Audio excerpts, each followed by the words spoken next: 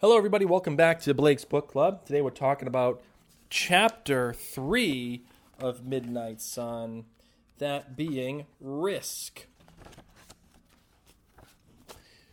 So today's episode may be a little quick, as Mary is out. I'm with the children. You may hear them listening to some Frozen 2 soundtrack, and they may come interrupt me, so I will keep this one relatively brief.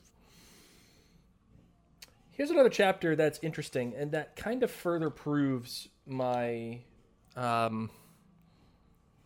hesitancy to accept the conversation with Tanya as a legitimate reason for coming back to Forks, and the potency of that conversation, why it feels, again, more like a wink and a nudge than anything. Now, I've heard some of your comments concerning Tanya being a wink and a nudge, that, it's meant to represent Edward's choice between his partners, that he isn't necessarily focused on Tanya as a partner.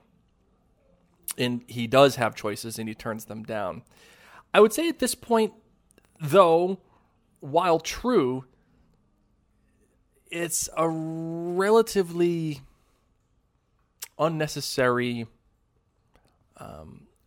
view into Edward, because at no point are we even privy to the idea that Edward's even looking for a partner. He doesn't even mention being partnered up with anybody until this chapter, when he starts recognizing that he's the only one that doesn't have one.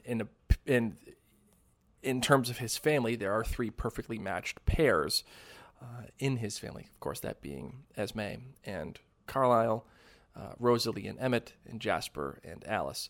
He's the only one left over, and that they would probably feel better if he left, which is a little self-sorrow, self-pity, but it is what it is.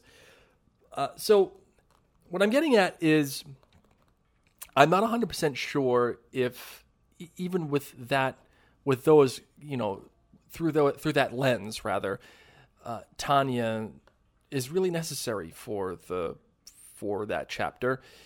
And I think I'm further proven right by the fact that the conversation that Edward has with Carlisle before he leaves is far more poignant, far more accessible, and far more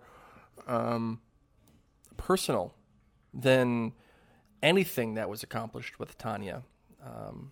Now, again, this is the author's story. It's something that that she obviously wanted to do. I'm not going to take that away from her, but I just feel like having that conversation between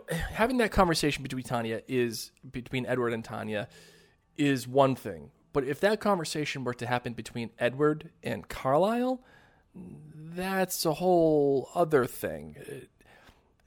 If Edward were to go away, but Carlisle was the one that left him with words, and Edward went away and thought about those words and gave them once he left Forks and got a clear mind, got back and said, no, Carlisle is my goal.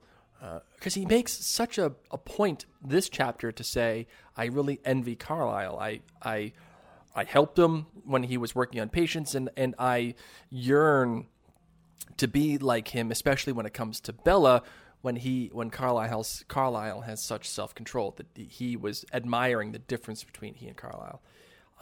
That to me is just so much more potent than the wink and the nudge of Tanya. But I do love Carlisle's, fatherly guidance, and he's like, okay, you're going to do what you're going to do, and you can make that choice. If you need my car, here, take it. It's a full tank of gas. Though it's funny, because why does Edward need a car when he can just run as fast as he wants, really with no fatigue whatsoever? He can go anywhere at any speed. Why does he need a car and a full tank of gas? That's just me. If he moves so quickly that humans can't see him, which is something that he does prove in this chapter, what the hell is the point of a car for him? Nonetheless, this chapter further gets into what we see as Edward's infatuation